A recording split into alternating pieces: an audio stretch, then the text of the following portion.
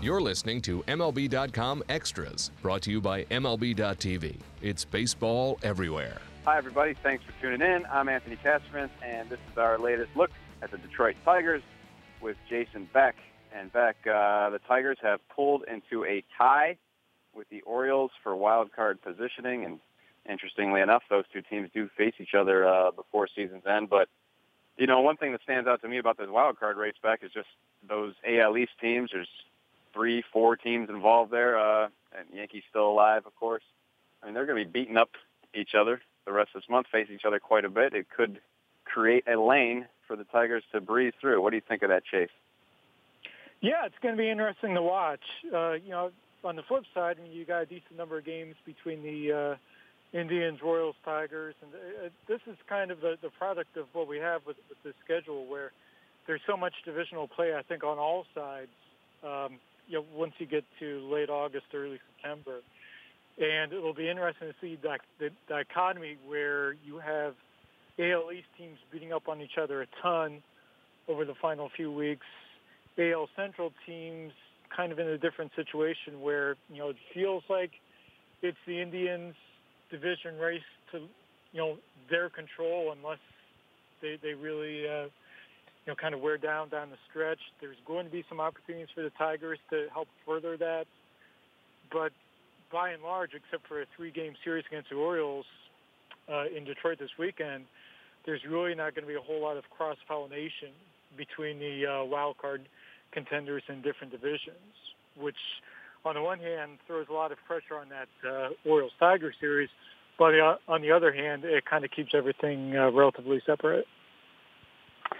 Yeah, I like that weighted schedule, and of course, Tigers still alive in the AL Central chase. They're still nipping up the Indians' heels, and they'll get their head-to-heads with them before the end of the month as well. But you know, one reason the Tigers are even in this spot is Miguel Cabrera. Had a monster second half in the first half of the season. He had a 293, 370, 507 slash line in 88 games. That's pretty strong.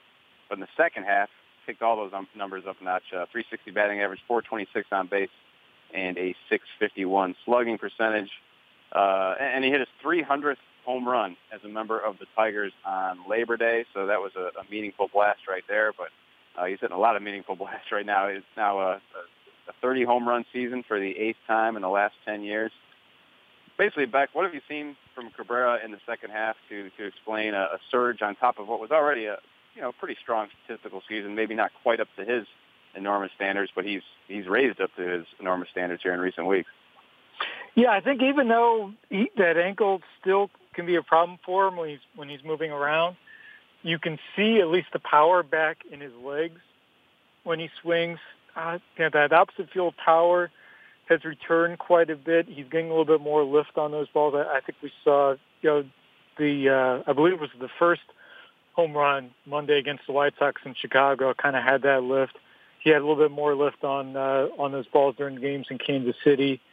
I think, too, it's September, and, you know, he even talked about it, that when you get to this point, the concentration level, you know, no matter how hard you try to concentrate during the early months, I mean, it picks up because you know it's win or go home at this point. He referenced that after one of the comebacks against Kansas City, that, you know, no matter how much you talk about it, it's one thing to make an issue of focusing on every game like it means equal.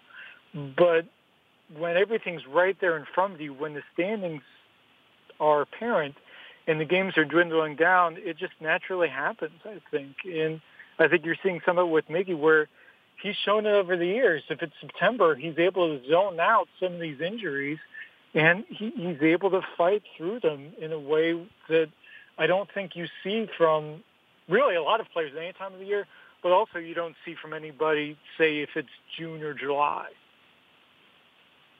Yeah, to your point about him stepping up at a critical juncture, he's hit 412 over his last 13 games after the 4-hit day on Labor Day. So Miggy is definitely locked in. Daniel Norris is pretty locked in against the Royals on Sunday to pull out a huge series win there. How big is that back for this rotation step? It's huge. Yeah, and it's funny how we went into August thinking, okay, they're going to get some of these veteran starters back and it's going to bolster their rotation. And now you can make a very good case for this best rotation the Tigers could field could feature all three of these young starters. Fulmer has started to show signs of fatigue, but he's still one of the best they've got. Matt Boyd continues to pitch well. And now I think you're seeing signs of that late season surge from Daniel Norris.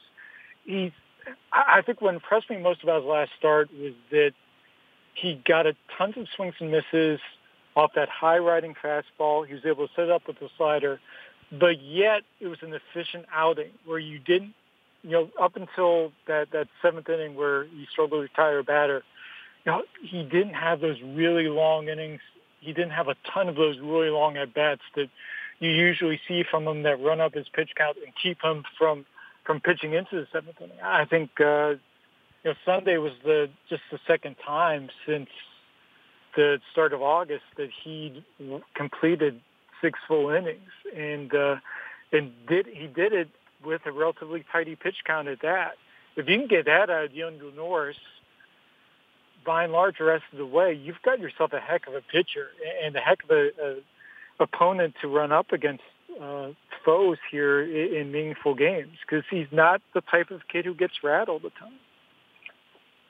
And the state of the rotation is strong enough that Mike Pelfrey came back from the DL since we last spoke, but they put him in a bullpen role. Talk about that decision.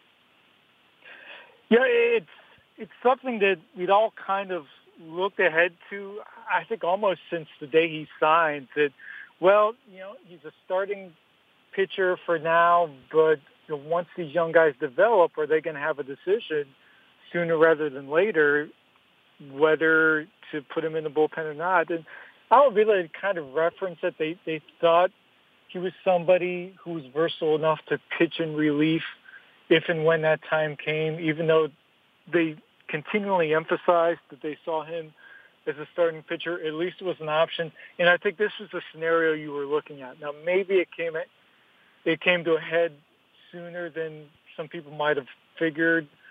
But right now, I think you look at the way the rotation is going, and even though Pelfrey had better starts than he got credit for, I think you can see him as a better fit right now, pitching out relief, whether it's long relief, whether you concentrate him on an inning or two and see if that fastball picks up a little bit in shorter spurts.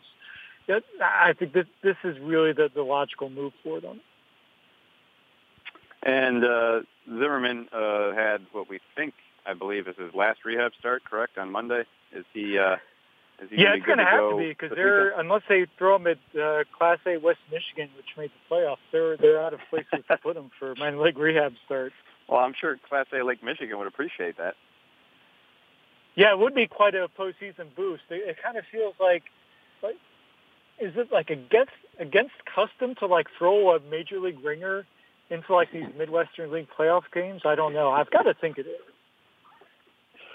They might as well get him tuned up for October, if nothing else. I see Joe Jimenez did not get the call among the September call-ups. That was a name that was, of course, bandied about. Really, for much of the second half, we kind of heard that name as potential bullpen piece, but it just feels like they're not quite ready for that to pull the trigger there.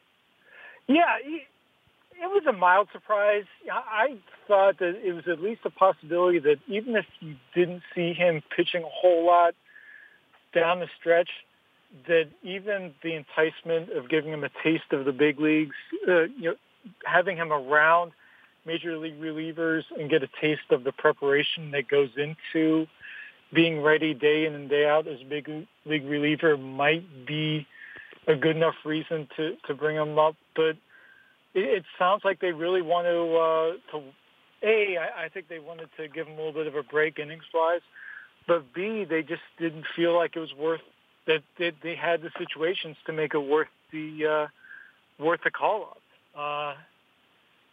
It says a lot about how they think about their bullpen right now. I think they're pretty confident in what they have out of the two Wilsons. I think you've seen Bruce Rondon pitching in some bigger situations the last few weeks. And I think that they have an awful lot of faith in Francisco Rodriguez. Now, what does that mean for how they use Mark Lowe? It's going to be interesting to see.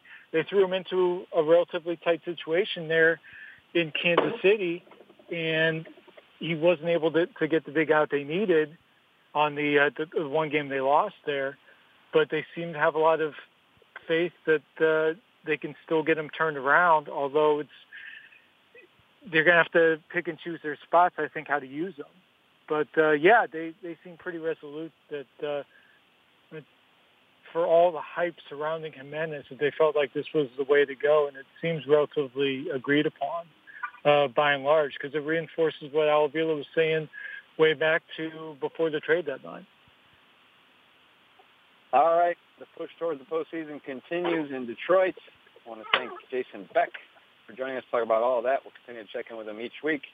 Thank you all for listening. This has been MLB.com Extras, Detroit Tigers edition. MLB.tv Premium, the #1 live streaming sports service, is celebrating 13 years. Watch every out-of-market regular season game live or on demand in true HD. Real-time highlights, live look-ins, pitch tracking widget, and more. MLB.tv Premium includes a free At-Bat 15 subscription. Watch live baseball on over 400 mobile and connected devices. Watch at home, in the office, or on the go every night on every device. Blackout and other restrictions apply. Visit MLB.tv for details.